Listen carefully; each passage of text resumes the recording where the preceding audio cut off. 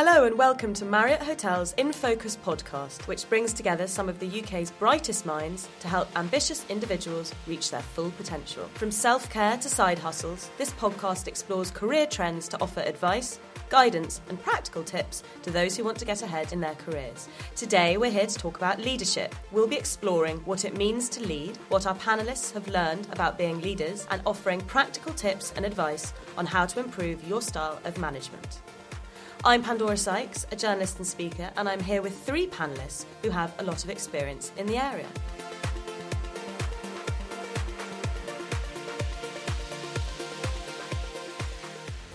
Sharmadean Reid is an entrepreneur and the founder of Beauty Stack and WAH Nails. Her mission is to use technology to empower women economically, socially and culturally.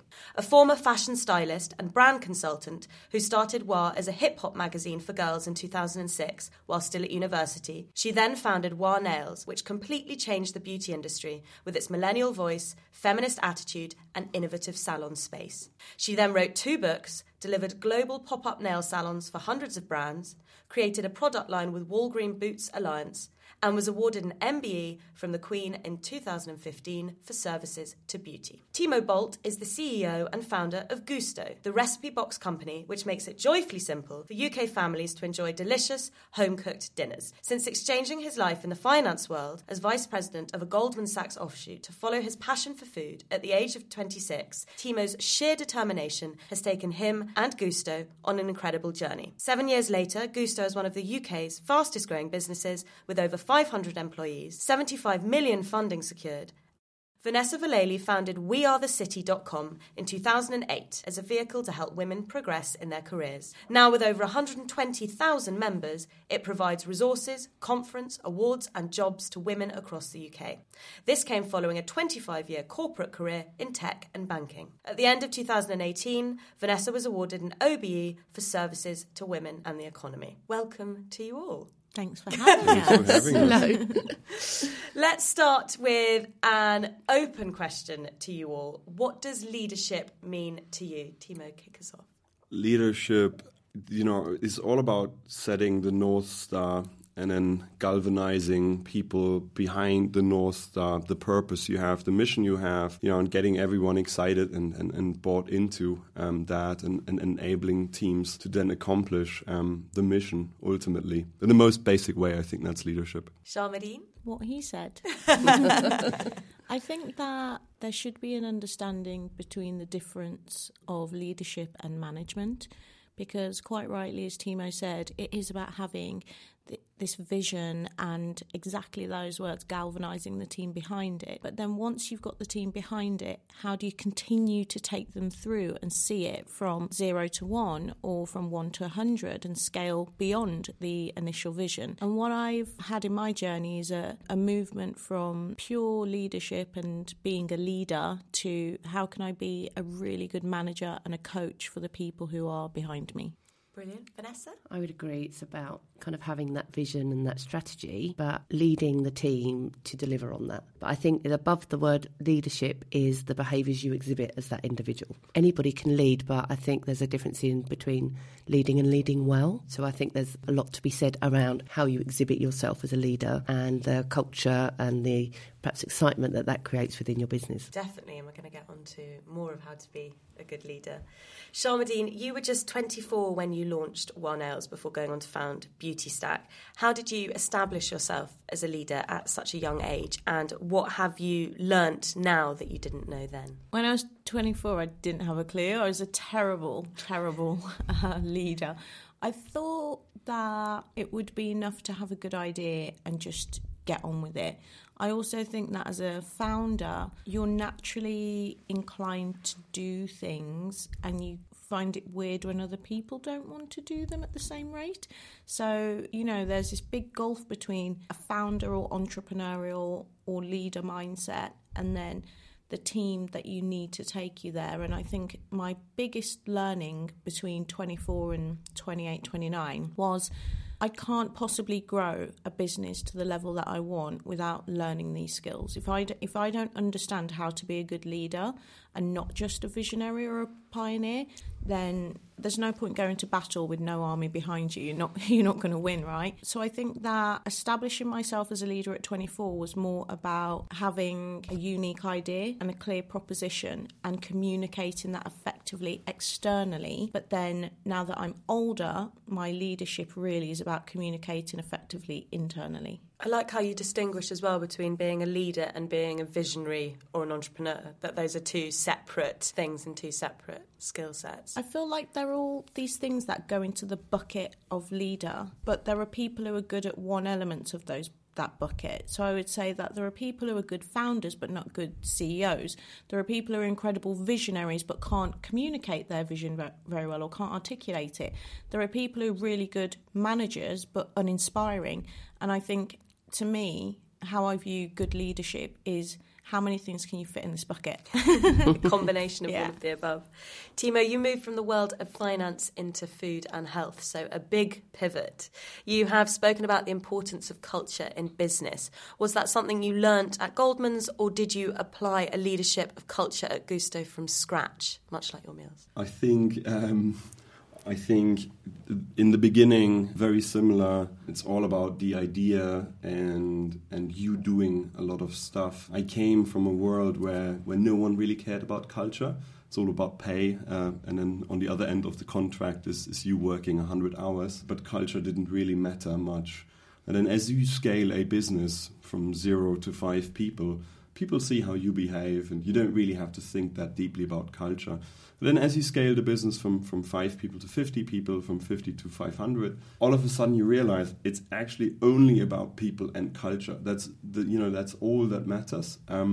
So I've been on this massive journey, first managing myself and deeply recognizing my own weaknesses, not how to work on my weaknesses, but how to solve for my weaknesses so that they don't get into the way, and then how to amplify my strength, how to build a team around me, how to give the team a mandate so that I don't take all the decisions, but I actually get out of their way. Here you go, guys, take your own decisions, fail occasionally. And I think that's the only way to scale a business, but it's been a hugely fascinating journey.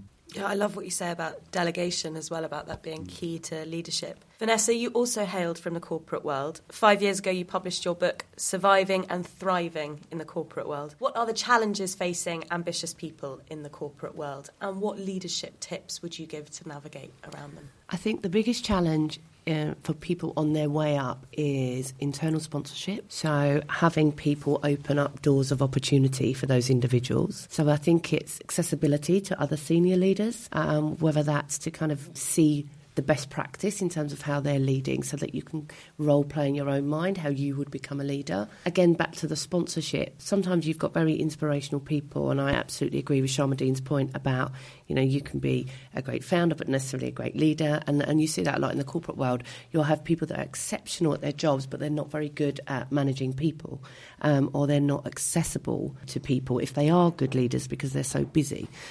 So I think from a tips for success, if you're looking at a leadership position, would be to, and I always kind of start with mentors because they're the best people to grow into sponsors, but it's finding that what I call like your circle of trust, or people that understand enough about your capability and your delivery that would advocate for you in a room and kind of, say, well, why don't we put X forward for this opportunity? But that's a bit of a two-way street because you've got to let those individuals know, A, that you're up for, an additional challenge. And there is also an element of becoming comfortable with not bragging, not boasting, but raising your own profile. Because if you keep all that stuff internal, what your aspirations are, what you're good at, how will anyone ever know? So from a sponsor's perspective, and I say this to a lot of people that I advocate for, if you don't tell me what you're doing, or you don't tell me about that great piece of work that you've delivered, I can't repeat that. And I'm going to sell you better than you sell yourself anyway, because you may feel uncomfortable about that. So I think articulate what you're good, seek your sponsors out, and don't be afraid to, occasionally blow your own trumpet. For the sake of our listeners, would you mind explaining the difference between a sponsor and a mentor? So there's a good description of, as in a mentor talks to you, whereas a sponsor talks about you. Oh, I love that. So a sponsor would tend to be, again, somebody that perhaps isn't in your direct line management, but they've seen you deliver. someone that, so for example, if I think of the people that I sponsor, they're people that I've seen that are doing wonderful stuff, and perhaps they're just not in the same rooms that I'm in. So I've got an opportunity to replay that. So whereas a mentor, you would go to a mentor for a specific help with a specific skill, and they would help you work through that particular skill. So I'm a big believer in multiple mentors, because that way you can learn lots of different things. And another thing, you want difference of opinion, otherwise you end up becoming a clone of that single mentor. But if we can turn those individuals who know enough about us, understand our good spots and, I hate the word weakness, but, places where perhaps we need to hone a skill, then they turn into advocates for you because they've invested in you and they've helped you learn. So they've kind of got a bit of skin in your game as well. Sharmadean, what advice would you give to entrepreneurs looking to lead?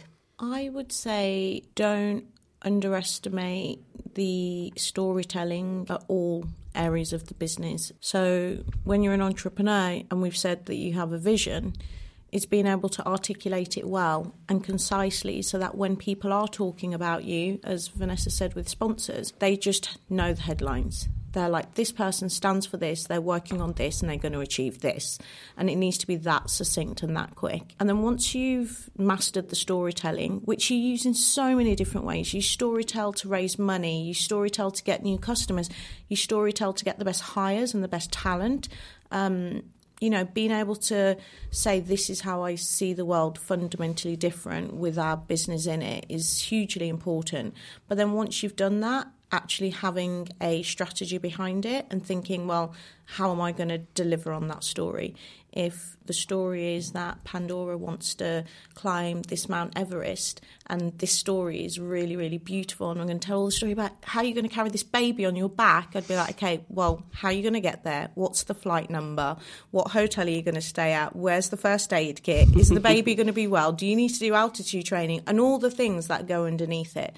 We've just started doing OKRs in the business. We're still such a small team, but I thought that implementing something as, formulas, OKRs, which is Objective Key Results, it's a framework that Google used to supercharge its productivity. I was like, if we start using OKRs now and I embed them into the culture, it means that when I'm talking about the vision, everyone in the head will have this mental capacity of, okay, so what are the things I need to do to get to the goal that Sharma's set? So yeah, I would say that having what I refer to as a very macro-micro mindset, so the ability to see the big vision but then narrow down on the detail, is quite important for that first few years before you can start hiring senior people and delegating, because you're still kind of in between the both. I think being a Gemini plays massively into that for me, that I can flip between these two sides. But yeah, that would be my top tips. And also learning negotiation. Especially compromise. Well, compromise, no. But I think for women founders especially, having the skills to negotiate. Business is all about you're negotiating almost every single day on everything. And I think that skill really changed things for me. I love what you say about storytelling, because I think that goes across any job, actually, is you need to be able to tell a story about what you do, and you need to be able to tell that story succinctly. And the macro and micro, that's a great way of putting it as well. Timo, how do you encourage leadership at Gusto? We, over time, learned the power of having one single company goal and really communicating it by having it on coffee mugs and T-shirts and on the wall. And we literally surveyed people. Like, do you understand what the single, most strategic goal is? And like 91% said they kind of get it. And then we did a bit more work, and then really everyone got it. And that year, we exceeded our wildest stretch goal, and it gave us huge confidence in what we were doing. So we never went back to having 3-5 goals. We literally only have one goal. We also use OKRs, so we do use translation mechanisms, mainly to flesh out where kind of issues are cross-functionally.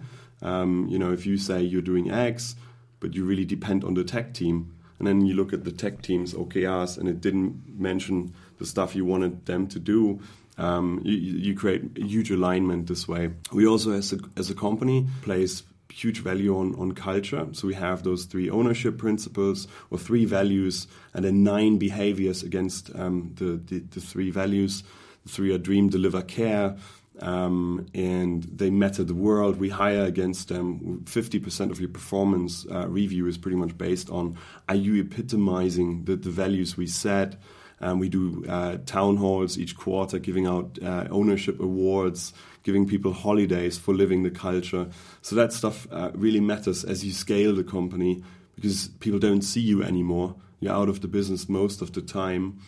So you somehow have to articulate this stuff more. Dream, deliver, care, and the free holidays. I definitely heard that bit. How do you cut through a saturated world? There's a lot going on in food. How do you set yourself apart as a leader and as a company?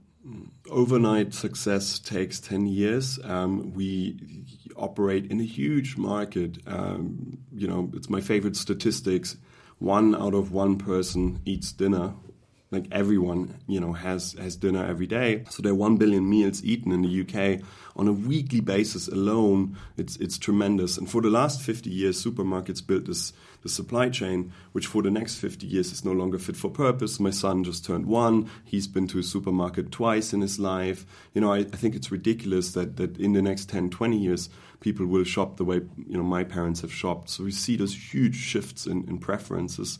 And by taking this long-term time horizon and then obsessing about building technology, automation, data science capabilities, putting AI into the key areas of the business and turning, the idea meritocracy on and really leveraging everyone's brain, we're achieving some really fun stuff. But the jury is still out. We're taking a really long time horizon here, still growing fast, but it's a big market.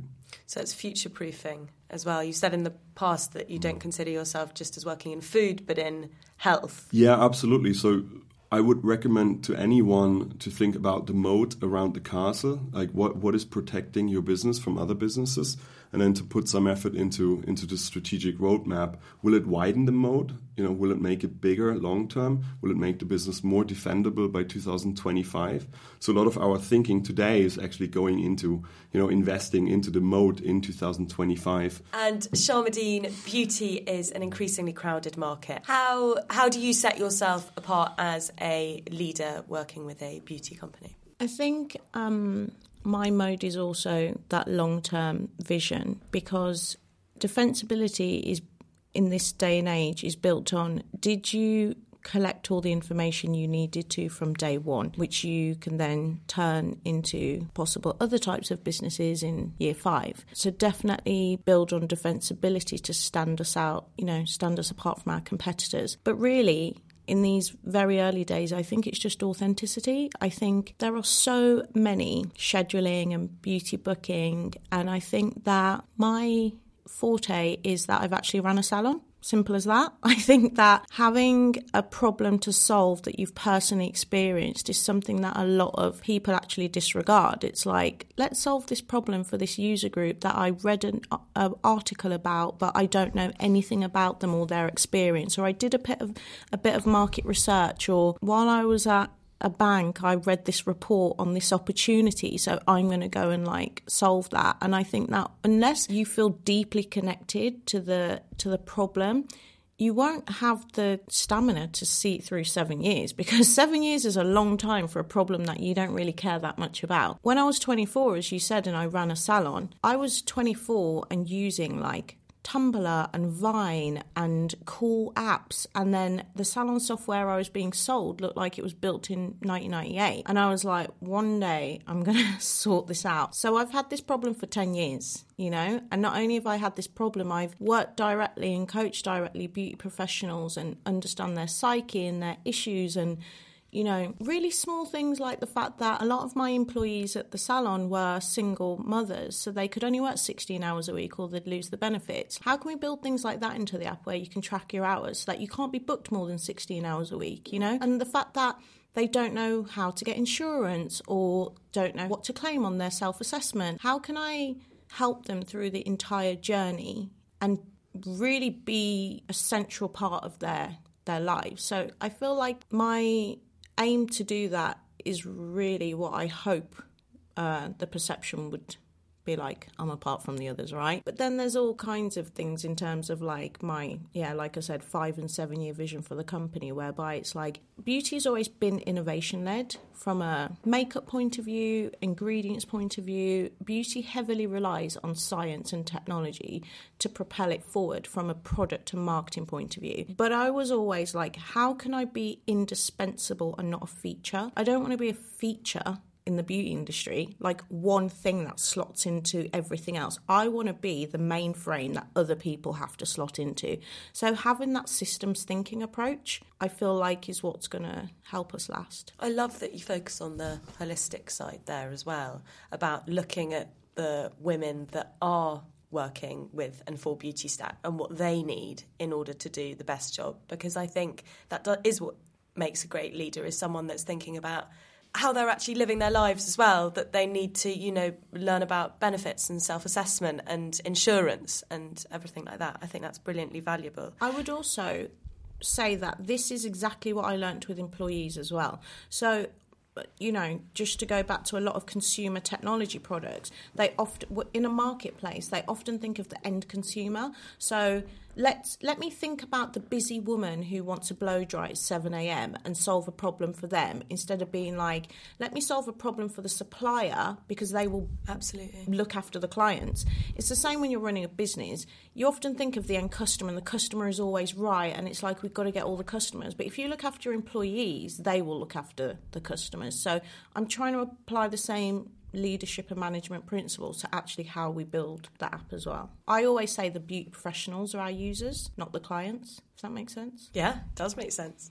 Vanessa, how do you encourage leadership, not just among the women that work for you at We Are the City, but the 120,000 women who benefit from it as a network? I would describe it as parts of our DNA, not to use a cheesy business term, is the essence of paying it forward. So that's a big, strong, I'd say, leadership capability, and something that we encourage. Even when we give our awards, whether it be they Rising Stars or Tech Women 100, we kind of tell them that they're role models. They are role models. Everyone's a role model to someone, but they are leaders. But with that comes great responsibility.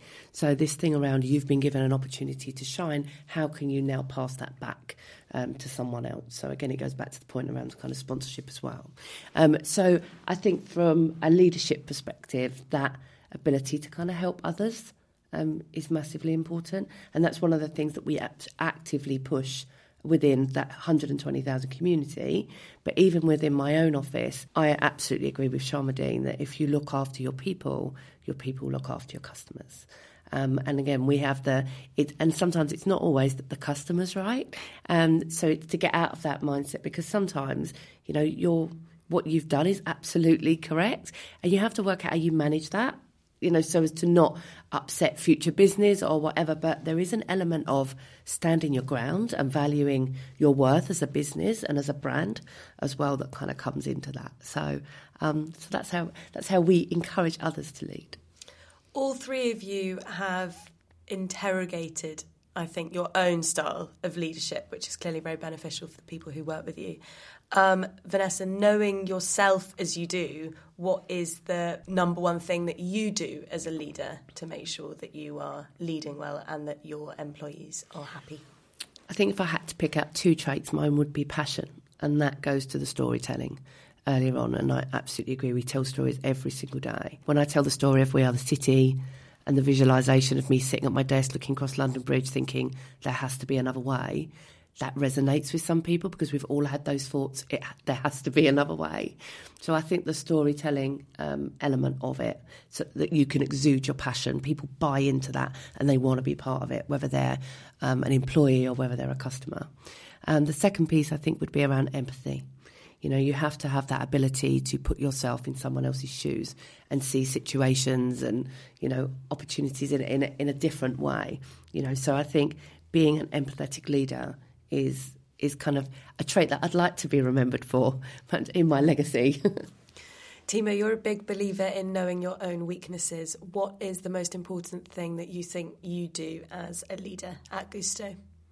It's all about people. So in my head, it's my only job really is kind of to set the vision and the one big goal, and then to take care of people and take the blockers out of their day jobs, set the culture, make sure people live the culture, keep the culture pure. But it's actually really basic. So my entire day is literally just speaking to people and getting them excited and transferring the energy. And I see myself as the chief energy officer, understanding deeply who's down in my team, because we all are down a couple of times a day and a week and a month, and we might commute for 2 hours and our kids are ill and whatever, issues with the partner. And I think recognizing that in your leadership team, the key guys running the company, that then becomes your biggest kind of outlet to drive performance across the business. Picking them up, building them up, energizing them again, super, super important. And I'm very lucky. I think I understand my weaknesses, and I surround myself with people who are highly conscientious, who are super process-driven, who are amazing organizational design and structured thinking. I'm not. I'm chaotic, and I like it. I like to think big, and I like to talk to people all day. But I feel like I've kind of solved for that problem by empowering the right talent around me, and that's really good fun. And I enjoy life a lot more this way. I really like that as a new definition of CEO as well, Chief Energy Officer. Sharmadean, what about if you're in a bad mood? What do you do as a leader if you're in a bad mood so as not to make others feel low mood in the office? I think that one of the things about being a CEO is that you have to be the chief energy officer, right? And you're not allowed to have bad days. And sometimes I hate that because I want to be able to be vulnerable and be tired and, share a bad meeting with the team and not let it get them down. But I think you need to know as a leader when that's appropriate and when that's not, because with leadership comes responsibility, and the responsibility is that the business has to keep moving. You have to keep putting one foot in front of the other, and it has to keep going. And I recently have done things like just texted, our studio manager and said, I'm going to go home because you're not going to get any good information out of me this afternoon. There's no point me continuing with all the meetings I've got internally, because my responses are grounded in emotion rather than rationality, and knowing the difference between those two things is so important. It's like, am I making this decision with all clarity and sense? Because if you're not, you have to accept the consequences if that decision doesn't work out.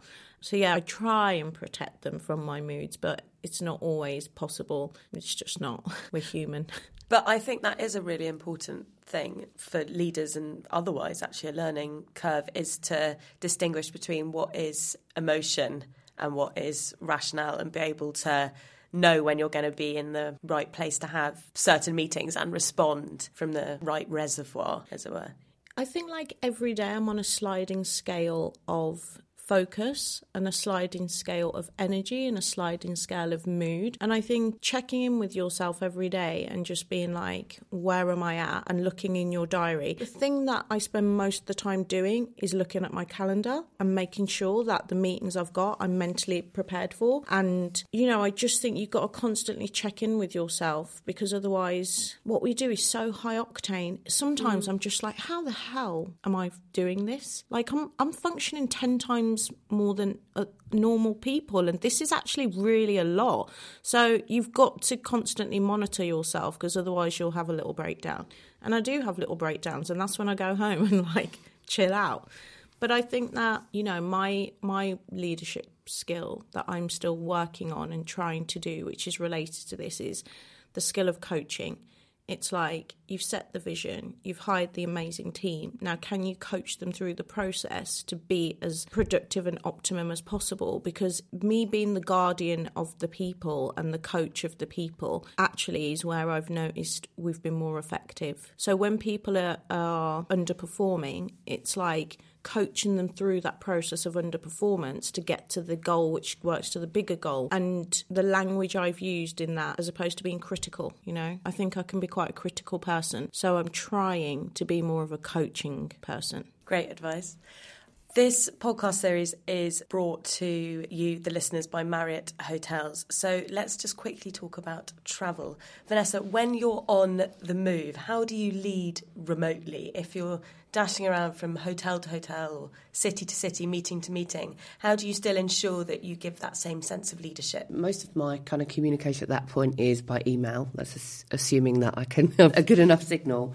But just using through different apps, talk to my team dynamically through kind of WhatsApp, emails. But I do also kind of caveat certain emails because I probably send about 20 emails a day easily to like one member of my team or various members of my team. I try and make their lives a little bit easier. And I'll just put some headlines, action today, or leave it till the end of the week, or something like that to kind of help them manage their time, because if they manage their time, that helps me to manage mine as well and helps everyone else in the office.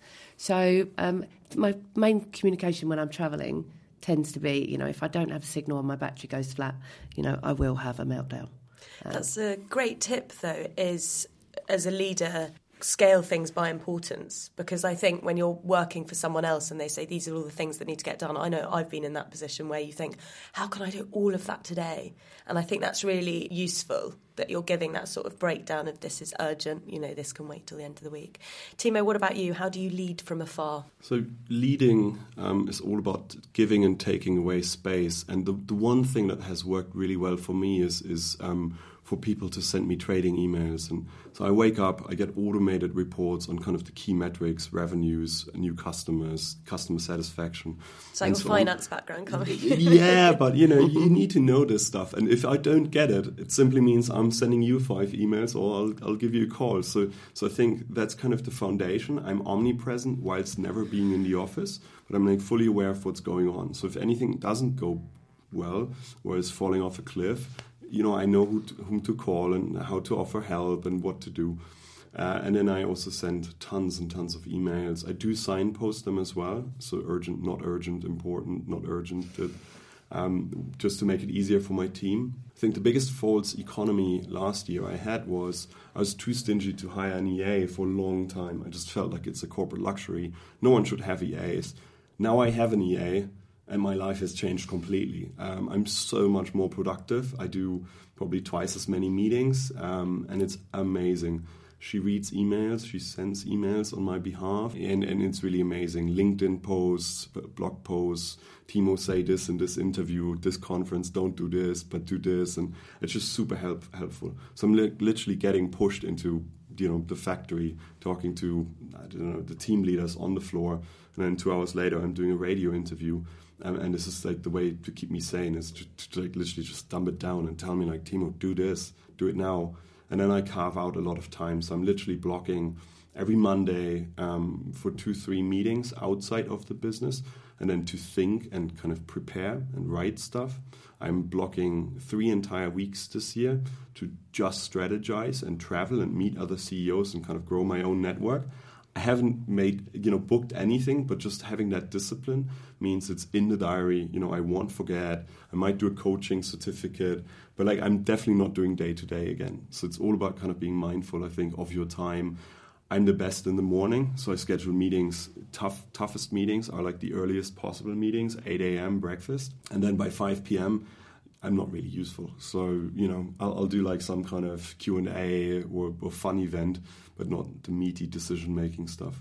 I read that tip actually just yesterday, and I'd never thought about that. I often have really big 2-3 hour meetings in the afternoon. So from now on, I'm going to book them. Sharmadean is nodding furiously. And an EA is an executive assistant. So amazing. And Sharmadean, what about you? When I travel, I feel like I shouldn't have to constantly check in with what's going on, in that I've kind of left it in a place where everyone knows what they're doing, right? And bear in mind, we're still like a super small team. The omnipresentness is really cool. I'm watching you. No, what I like to do is I like to take travel as an opportunity to inspire the team by sending them like notes and postcards from where I am. So, you know, when I was in Morocco, I saw women doing henna in the main square in Marrakesh, and I was like, imagine if the tourists could book this on Beautystat. They've got all these pictures and they're flicking through henna styles. So I send that back to the team and get them really bolstered up that, you know, this is super exciting, this is happening all over the world. And yeah, sharing news and things that I see. We do a stand-up still, so I call in for a 10-minute stand-up, no matter where I am. I'm like, it's only 10 minutes. If I have to wake up at, 5 a.m, it's only 10 minutes. So I call in for the 10-minute stand-up and give my notes. But that's pretty much about it, if I'm honest. Otherwise, I get a sense of FOMO. I love being in the office. Like, I love it. Like, when I come back, I'm always like, missed you guys so much. So when I'm not there, if I continue to constantly engage, I haven't got it's like being on your phone on the train and you miss the beautiful landscape. Like, if I am constantly engaged in what's happening in the office, I'm missing all the things around me that I could be learning by travelling. So, travelling for going to conferences, for meeting other CEOs, for, a coaching course or whatever. I just think I should be present in there once I've made sure everything's okay back in the office. But to echo on the EA, you need support. It's the same equivalent of like it takes a village to raise a child, right? I think it takes multiple people to support you in the work that you have to do to lead a company. And there's no, again, parallels to motherhood. There's no shame in having help at home. There's no shame in having help in the office. And I'm in the process of trying to hire somebody now that can really support me in that. So I think it's super important to, have someone helping you manage the information. To end the podcast, let's have some bite-sized takeaway tips on leadership. Vanessa, kick us off. Tip would be, don't be too hard on yourself if you get it wrong.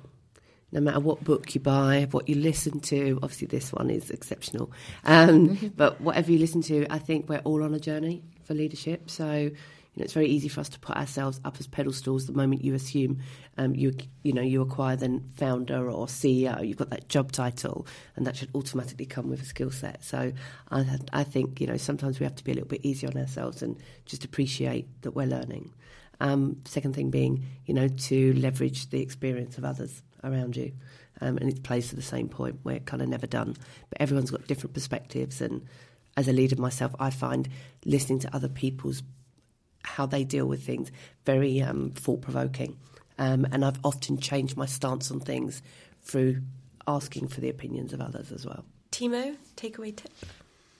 Be the hero of your own story. I meet a lot of people who are clearly high potentials, but the conversion rate from high potential to actually unlocking that potential is not 100%. And the number one issue is this whole floating and not being clear on what is your own story and what do you want to do when you're grown up and do you want to have a house and work 2 days a week? Then don't tell me you want to be CEO of this bank or whatever. It has to be your own kind of achievable vision. And then I think you got to understand your weaknesses and you got to solve for them. Weaknesses are fantastic as long as you can solve for them. You got to understand your limiting factors. If you grew up poor, you're likely to still look over the fence when you're 50. Your mindset is deeply conditioned to think in a certain way. And I think the more you put this in the open and you turn it into fuel that kind of motivates you and don't see it as a negative one that holds you back, that's amazing. And then the fourth one is deeply understanding what energizes you so that when things are hard, you can kind of, pull out whatever energizes you and go to the gym or go to bed early or call up, your best mate who has amazing advice and is always caring and kind. But it's all about this whole managing yourself and really deeply understanding yourself that I think matters the most when it comes to entrepreneurship and leadership. Sharmadean, top takeaway tips.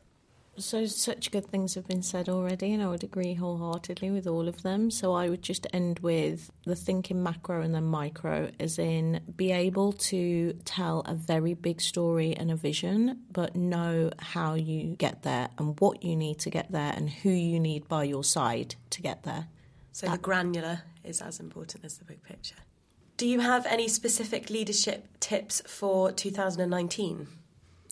I think today, in this day and age, we should understand as leaders that there is so much choice for your team right now.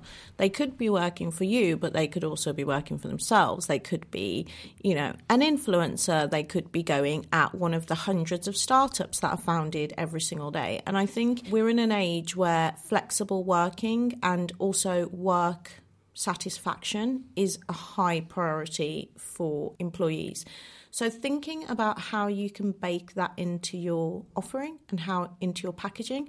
Some people, I often hear people talking about millennial employees, and I think that what their needs are encouraging you to create an organisation that has far more holistic principles than have ever been put in the workplace before. So yeah, leading in 2019 is a very different thing from leading, in 1999. I would add to, in terms of leading, is having a diversity lens around your hiring.